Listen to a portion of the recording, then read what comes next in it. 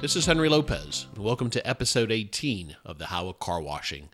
We're going to break up this episode into two parts, and this episode is part one of David Begin's interview with Frank Kinder with the Colorado Springs Utilities. Next week, on Wednesday, we will release part two, episode 19 of the interview. So now, here's David Begin with his interview of Frank Kinder. Welcome to the How of Car Washing, the podcast that helps the car wash owner, operator, and manager address the challenges and opportunities associated with building and running automated car washes in today's fast-paced environment. And now, here are your hosts, David Begin and Henry Lopez. Welcome to this episode of the How of Car Washing. This is your host, David Begin, and today I've got Frank Kinder with me from Colorado Springs Utilities. Frank is a senior conservation specialist for the Water Services Division of Colorado Springs Utilities. His overall responsibilities include commercial indoor water conservation programs and rebates. He serves on a lot of local boards, and he serves on a lot of water boards and committees. His prior expertise includes sustainability planning for the U.S. Army at Fort Carson here in Colorado Springs, and he implements broad sustainable solutions such as energy, water conservation, land use planning, green build construction, and provides education and outreach and the implementation of ISO 14001 compliant environmental management systems. He's organized and hosted and managed and presented at conferences nationwide, including the yearly Southern Colorado Sustainability Conference. And Frank's got a master's degree in applied geology with an emphasis in sustainable development from the University of Colorado, go Buffs, and an undergraduate degree in finance and information technology, I'm assuming from University of Colorado as well. That's correct. Yeah, That's good. correct. Yeah, well, welcome. Thanks so much for joining us. Frank was also recognized here in Colorado Springs as we have a 40 under 40 group of people that have an impact in the community. How long ago was that? That was 3 good years ago. It was Okay. really nice. I think I got in just under the wire. Okay, good. That's good to know. But thanks so much for joining us today. I appreciate you doing that. And You bet. you know, our friendship kind of developed over the last 6 or 7 years, and I think it was back during a drought. I think he reached out to me. Colorado Springs or even the West Colorado was suffering from a drought. I'm going to say in the late 2000s. Do you remember the drought time? Right. We've had really 2 major droughts in Colorado from 2002 to 2005 and then 2012 and 13. But we were trying to develop some more drought strategies during the 2010 year going forward. Yeah. And you reached out to me and you wanted to better understand car washing and what professional car washing did. So to kind of step back a little bit, tell us a little bit about Colorado Springs Utilities. How large is it?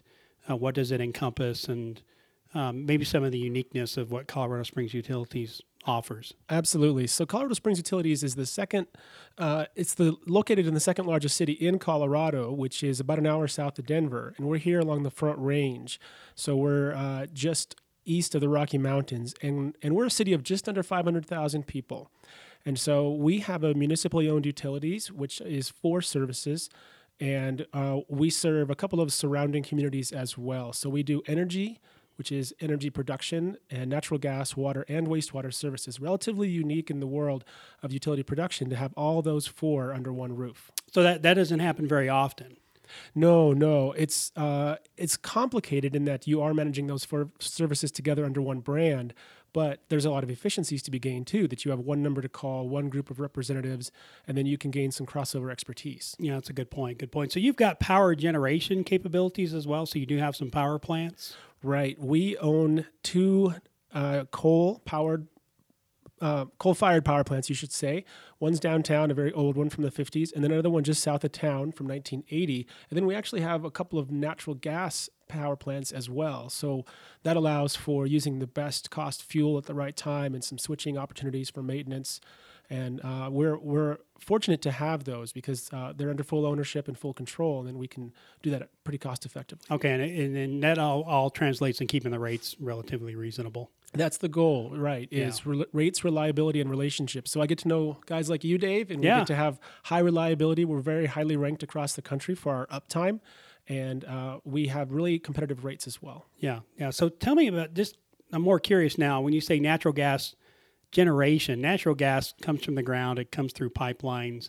What does that plant do when it comes to? Is it the storage? Is it creates distribution? It creates gas pressure. I'd be curious to what a natural gas generation plant does. Right. So out here in Colorado, many of us are using natural gas to heat our homes. And so it's a relatively readily available fuel that is very cost effective through truly the cost of fracking has come down, and it's able to get us gas at a very low rate.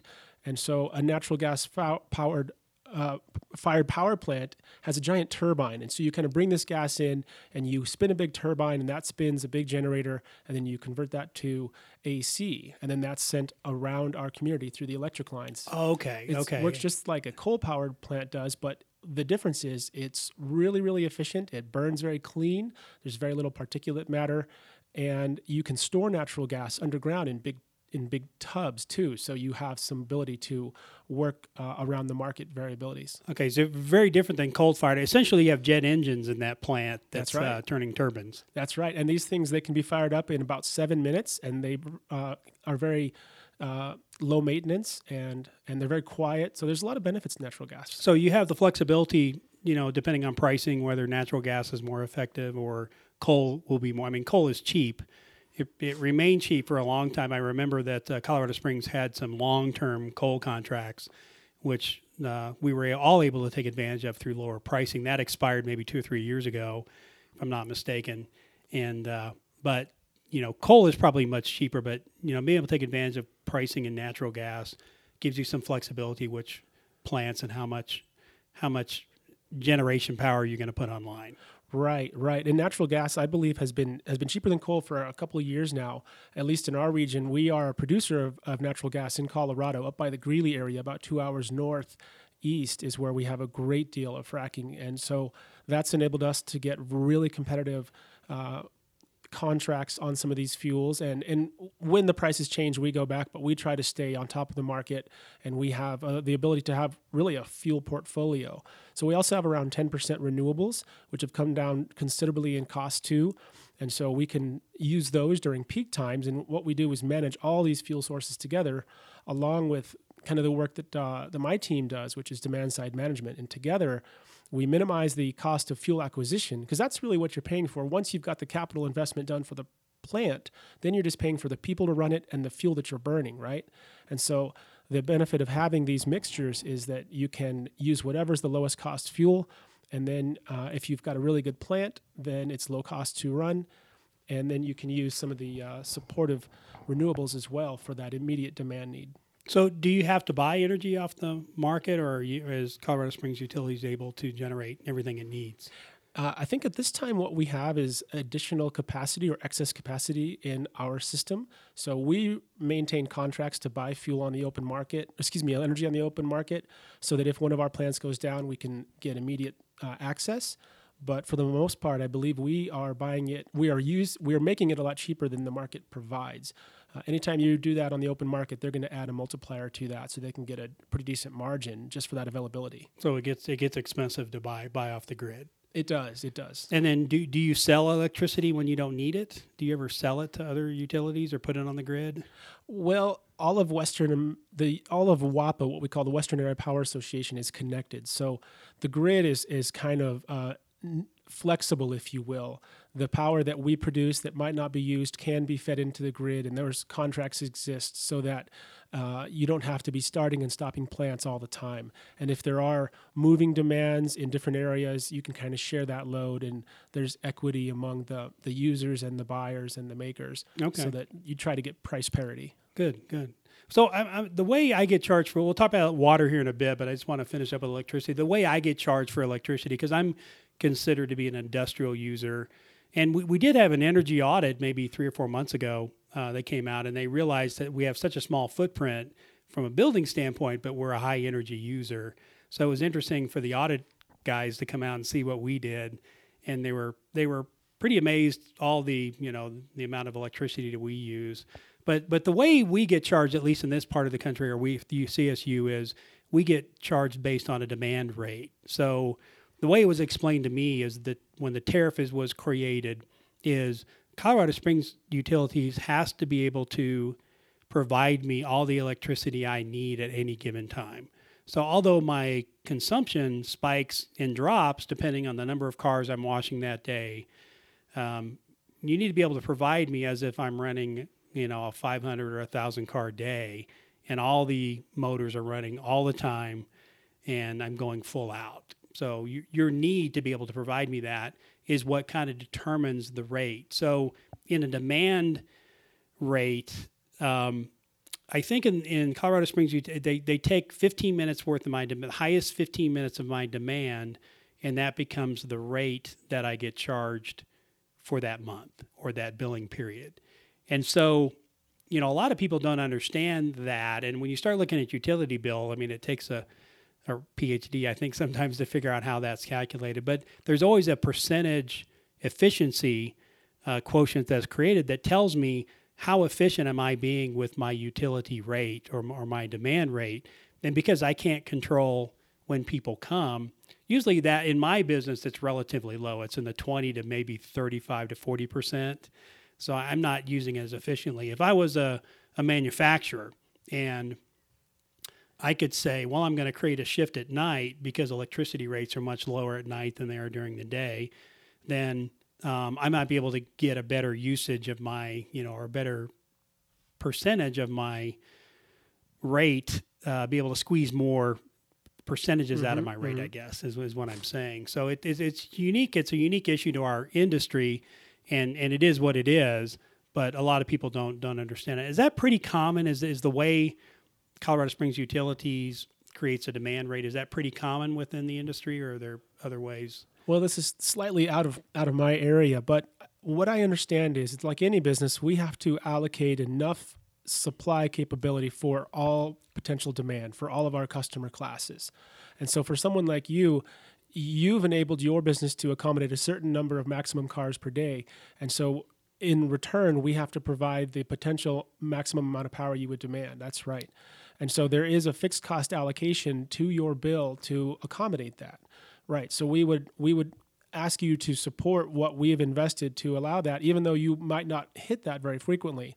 So I think the ability for you to improve that is if you have a maximum demand rate that can be reduced through efficiency, then I would expect your demand rate to go down. Those things change over time. I think there's an average over a period of months that is then reallocated and revisited each year.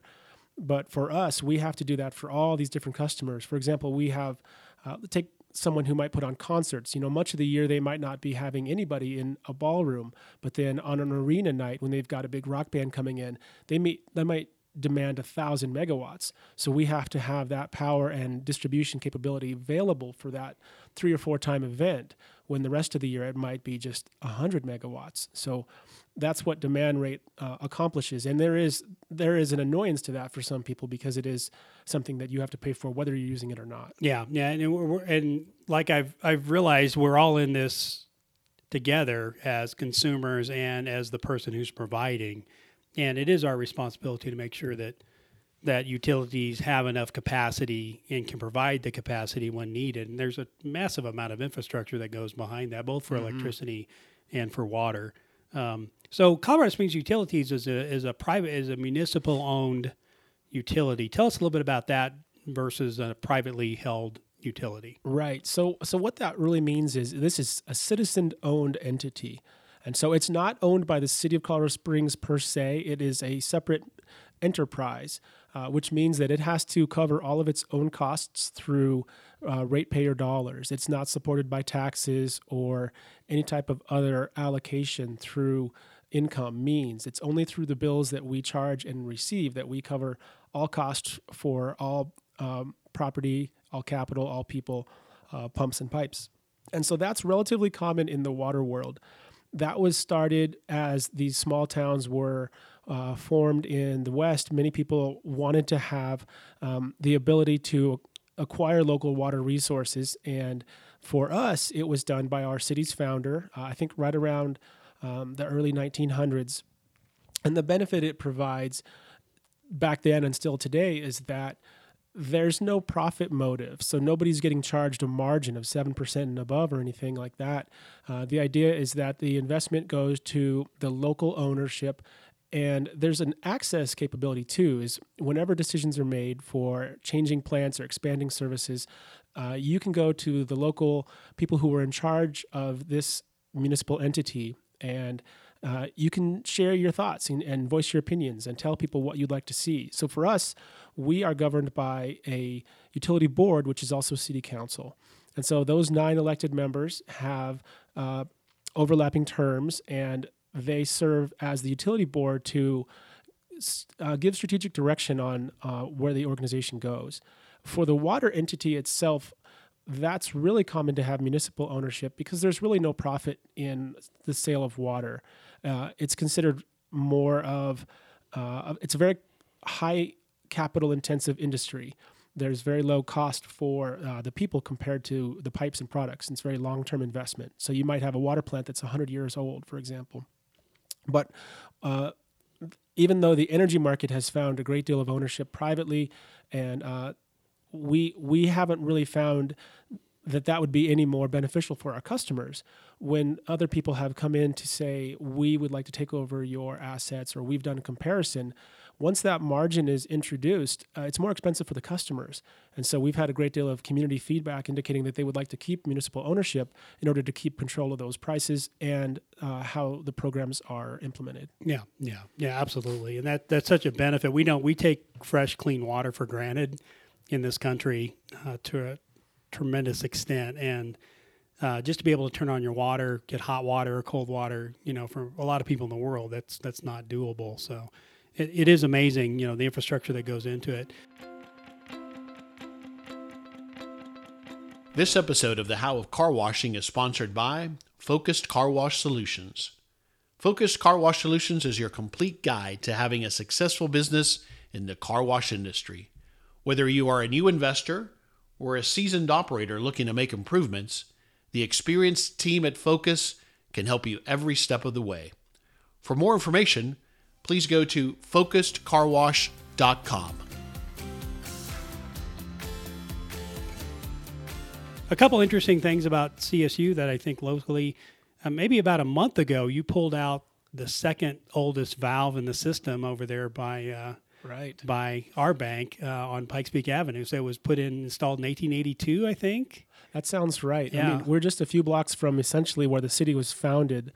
General Palmer pounded a stake at a crossroads just a couple blocks north of here. And so it's nice that we can still see the examples of those earliest investments. And the funny thing is the valve still works. Yeah. Here, that's evidence of really good craftsmanship from back then. Yeah. So they pulled that. It's going to go into the museum, I think, from what I understand, the utility museum. Mm-hmm. The other thing is Nikolai Tesla, the big inventor, lived in Colorado Springs for about a couple years, I think, if I'm not mistaken. And some of his experiments blew out the entire electricity system in Colorado Springs back. Was it the 1800s or the early 1900s? It might have been the early 1900s, but he was creating this wireless transmitter system, and he came to Colorado Springs. He installed it, and one of his experiments sucked all the electricity out of the system and shut it down for a period of time. That's completely true. There's a great deal of really fun history between Tesla and Edison, and there was competition in the world of who would gain which type of distribution format. Would it be alternating current or direct current? And so direct current actually offered a whole lot of benefits. There was really, like any business, some of it is pure marketing ahead of actually having a business available and getting buy-in from your potential customer base. And Tesla was a terrific inventor. He was an entrepreneur. He was very scientifically gifted. He was not a great businessman. Not a good businessman. And so I think that was part of his downfall, is he was here. We have a great deal of thunderstorms in the summer, and so it's a great place to conduct electricity. We have wide open spaces, and it's a very dry climate. So he was looking for a place where he could kind of expand the scale of some of his work. And sadly, I think much of the materials he had on site for his workshop are no longer available. And that's a real loss for our community, because what he did offer was the potential for community access. He was even considering a way to make energy free in a distribution system that didn't require any lines, any power lines. It would just be in through the air, and then you would have a kind of a collector item. There's a couple of great movies out there on him if you haven't learned much about this. Yeah, very interesting. And I learned a lot about him, that it was a real battle between Westinghouse and Edison as far as whether direct current or alternating current was going to work out. I think direct current has a limitation as far as transmission is concerned. Right. And so alternating current probably won out. But that's all interesting. But we probably ought to get on to what you do as far as your department. Tell me what your department does. So you've got a special department within Colorado Springs Utilities. Right. So within the Water Services Division, we are the Water Conservation Department. And in Colorado and the West in general, water is a scarce resource. Many of us might be from other parts of the country, myself from California, where generally water is a little more available. It might be just a few feet underground. Out here, water is from the mountains to the ocean. That's our source. And so there's not a lot of native water, what we would call locally available. And so water conservation is a necessary component of living in the West. We don't have the freedom to be wasteful with our water. It's very expensive to develop. I can tell you that we would not be a city as large as we were had we not been able to plan the acquisition of water from up to 100 miles away and through 200 miles of pipe. And then we have multiple pump stations and reservoirs to store that water, and then we ship it here, and then we clean it, and then we distribute it to this town of just under 500,000 people. And so what we do in our department is help people use that water efficiently, because each unit of water is incrementally more expensive to acquire. And so if we can be efficient with the water supplies we have, we don't have to go out and buy more. And as you can imagine, with so much growth, Colorado is the number one destination in the country right now. All the easy water is gone. There are not farms nearby in our region that have water available to sell. There's not a river that we're on. Our peer cities, Denver, Fort Collins, even Boulder and Greeley, they have water that was either available through the South Platte, which is in Denver, or Bureau of Reclamation water. Federal projects help develop farming up north. Well, we don't have the same climate. We don't have the same soil. And so we didn't get that kind of early development. Hence, we don't have the water supplies. So we had to do it on our own. It's kind of very much a pioneer mentality.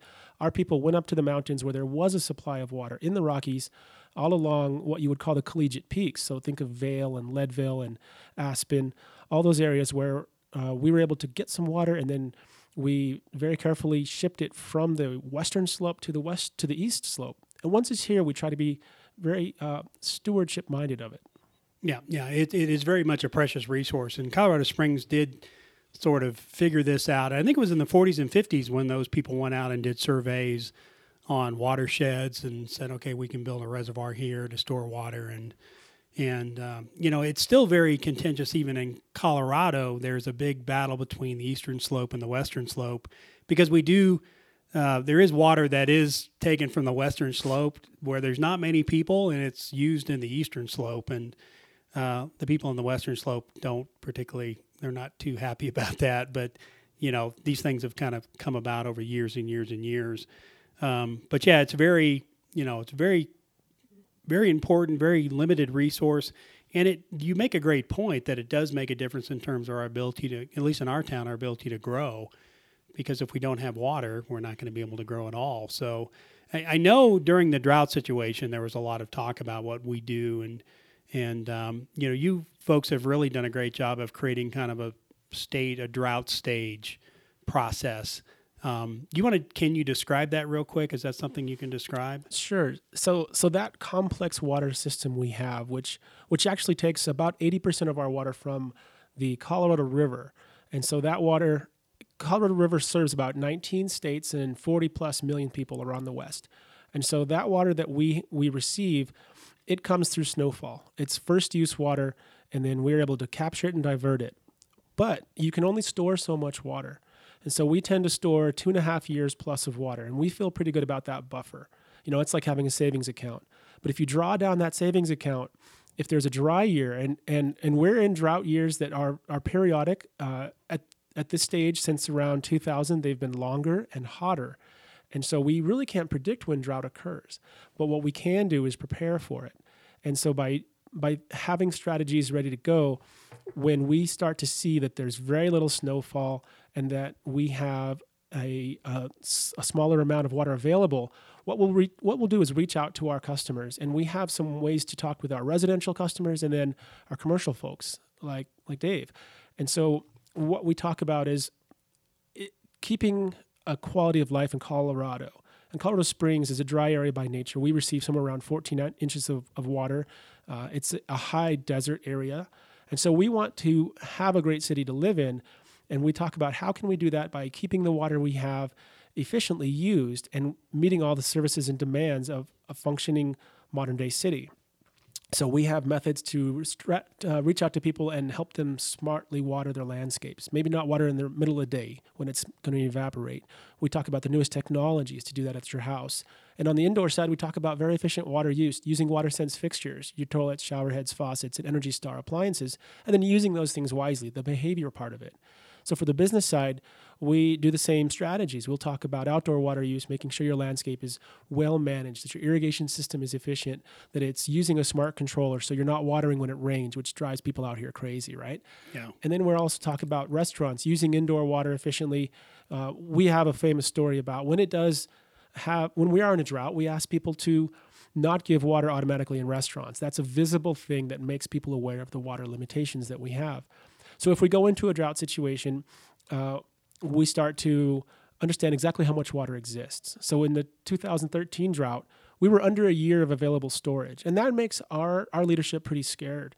You know, we want to talk about the most important uses of water, of course, are your hygiene and your consumption for your health, right? So we want to be able to flush our toilets, take our showers, and drink water.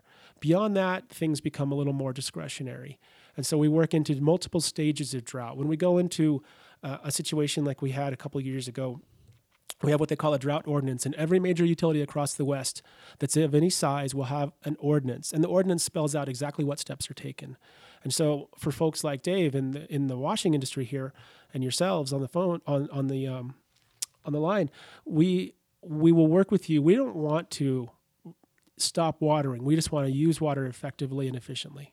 Yeah, yeah. And so I remember, we were all sitting in a room together with commercial consumers talking about how much water we had left, and we got down to maybe a year's worth or less than a year's worth storage. Yeah, we were less than, and that had been the first time in a number of years that we were under those conditions. We were all kind of nervous, like, oh my goodness, this is really happening. We never thought we'd get to that point. But you talk about droughts. I mean, I'm looking at the Weather Channel right now on TV, and Florida's in a drought right now. The Southeast, Atlanta had the same problem, and their car wash owners had the same issue. So we just talk about the West, but drought is now becoming a major issue across the nation. And we don't, unless you're up in, I was in Chicago last week, and I was on Lake Michigan seeing their big pumping stations, realizing they're never probably going to have a water problem up there. But if you don't have the Great Lakes, you're going to have water. You're going to have to think about your water and how you use your water. I think that's going to be some of the big challenges. Yep. One thing I want to say is the water quality is absolutely fantastic that we get here in Colorado Springs. And we've got a reverse osmosis system. Most people do have reverse osmosis in car washes. And our total dissolved solids coming in are anywhere between 30 units to 80 units. And other parts of the country, when they have to use well water or their sources aren't as clean, they're up in the 200 to 300 TDS, and they're trying to get it down to 80 or 30 so they can rinse with spot-free water. But we have such great water to start with. Our water TDS going out is always zero. And our membranes last for years. Where if you were in Texas, for example, you might have to be changing your membranes out every year. So great. Snowmelt water is the best water quality, I think. Now you've tapped into another source through Pueblo. So about 50 miles south of Colorado Springs, we have Pueblo, Colorado, and they've got a Pueblo Reservoir, which is a massive reservoir that's on the Arkansas River channel, which starts up in Leadville, works its way down to Salida, and then starts going from west to east, stops in Pueblo at the reservoir, and then continues out the Arkansas. So That was a massive project. That was in the billions of dollars, I think. Well, it was planned. It was a 25-year project. We do these projects incrementally. So some might be small acquisitions of 300 to 400 acre feet from a small farm. But then at the same time, you have to do bigger projects, which can be much more complex, much more costly, and take a long time. So this was envisioned as the next great water supply component of our system. And when we began, like all cities in the West, we've been growing for decades. We've had our ups and downs, but we expected more people to want to come here. We're lucky to have a very great quality life in Colorado and Colorado Springs especially. So when SDS, which is what Dave refers to, Southern Delivery System, was envisioned, there's about a third of the city that's undeveloped on our east side. And we have developed in relatively like a common suburban model like many cities. And so we predicted that our existing water supply would eventually outrun our population. So SDS was envisioned as a way to capture the water that we already owned. This Pueblo Reservoir is a federally managed reservoir. And so, as you can imagine, there's a great deal of permitting and investment to these projects. You have to get access to the water. You have to get property access. And you have to do design and construction and engineering. And then you have to fund these projects too. And then you have to start doing them in phases. And of course, there's an environmental review to make sure that you're being smart with the land.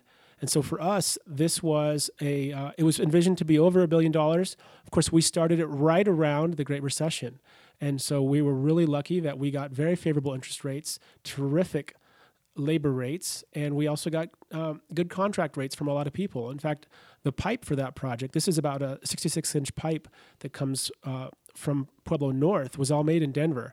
And that company has let us know that had we not been doing local contracting and procurement, they might not be around. And so we were able to get those really great financial opportunities and employ a lot of local people, as well as do some local investment. So we came in, I think, just around $900 million. And what that gets us is another 50 years of water supply through the year 2050 and beyond. And that should not only supply our eastern growth, but it also creates a really necessary redundancy. That western water we get from the Colorado River comes essentially through two pipes that are parallel. And a couple of years ago, a giant rock from a rock slide fell on one of them and punctured it. And so things like that can happen. And of course, we have a lot of local water on supply for issues like that, but you never know what's next. And so by building in system redundancy, if we have to take down some of these systems, which like that valve we found downtown, many of these are well over 100 years old. These pipes have been maintained, but there are conditions of replacement that are required in the future. So SDS gives us an ability to bring in that water, and that is different water. Some of that has been used. Some of it is of different quality, and it's definitely of a different pH, and the TS is different. So what we have done is brought that water up through a series of pump stations. Pueblo is quite a bit lower than we are. So there's a cost difference on the unit of water that SDS provides. And then we have to blend that water so that we can get that best quality available. Yeah, the water quality is not quite the same coming out of the Arkansas as it is up north. I've noticed that, but it is what it is. But it's still good quality water. So if you look at in terms of the drought, what are the so you've created stages of drought. So what are the different stages that you have? And then tell me where car washing falls in and where you think car washing can help in a drought situation. So the first stage is just an awareness. You could call it a stage 1. These are just numbered in their order of danger, I guess you could call it, or concern. And so 1 is going to be voluntary restrictions, where we talk about, hey, we're in a drought, please be smart with your water use. We start doing a lot of messaging.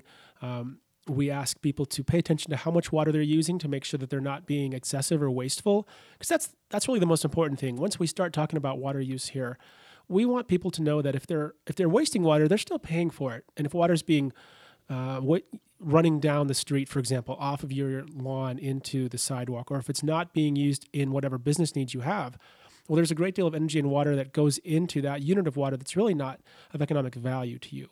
So we don't really encourage water waste. We want wise water use. We want that to be an economic benefit. And so for us, we'll start talking about that and looking to help our customers pay attention to how their water is used. We do that through some really cool tools online so that they can get an idea of where they fall in their customer profile. So we do benchmarking across all sectors. And we'll say, geez, for your business, if you're a restaurant, we'll get some estimates on the number of plates you serve or the number of keys in your hotel, the number of guests you have. And somebody might be 50% higher than the average. And so we'll say, there's some opportunities you have to save some water. And so in the drought scenario, we'll work for those high water users first, and we'll talk with them about using water more wisely. As we move into the other stages, we'll talk about limitations on water use. We'll move toward a certain number of days per week and allocations of those days to certain addresses. We might talk about limitations on outdoor water uses that are really unnecessary, things like spraying down your driveway, spraying down your house. And so we'll go into more visible water wasters, which I know people have a great deal of concern about in this industry, is there's a perception that washing your car can be a luxury and that it might be more inefficient than doing it at home. So we'll start to talk about messaging the right way to use these waters to get these essential services, but still do it in a very cost-effective and stewardly minded manner. Yeah, yeah. So car washing falls at what point? Just to make sure, there's 4 stages? I believe we're 4. Okay. I haven't looked at our ordinance. Luckily, we've had some very wet years, and so that takes the pressure off all of us and our industry partners. But I believe that we move into no outdoor car washing, I want to say, in stage 3. Stage 3. That's right. Correct. And then stage 4, car washes can still operate, but there might be some restrictions to it, or stage 4 is... I think in stage 4, we're getting a little nervous and things are getting dire. And so that's when we would want to make sure that we have all of our businesses operating as effectively as possible. So that's when we might partner with our industry friends and say, hey, let's make sure you're using the best technology. And we know that you're paying attention to that anyway, no matter what the drought might be. But we would want to reach out to some of our other friends who might not be as up to date and ensure that they're using the most efficient amount of water that they can per use. Yeah. Thanks for listening to this episode of the How of Car Washing, and thanks to our sponsor, Focused Car Wash Solutions. Please join us next week when we release part 2 of David's conversation with Frank Kinder. Thank you for listening to the How of Car Washing. For more information, links, and other resources, please visit thehowofcarwashing.com and leave us a comment if you have a topic you would like discussed. Thanks for listening, and we look forward to having you next time on the How of Car Washing.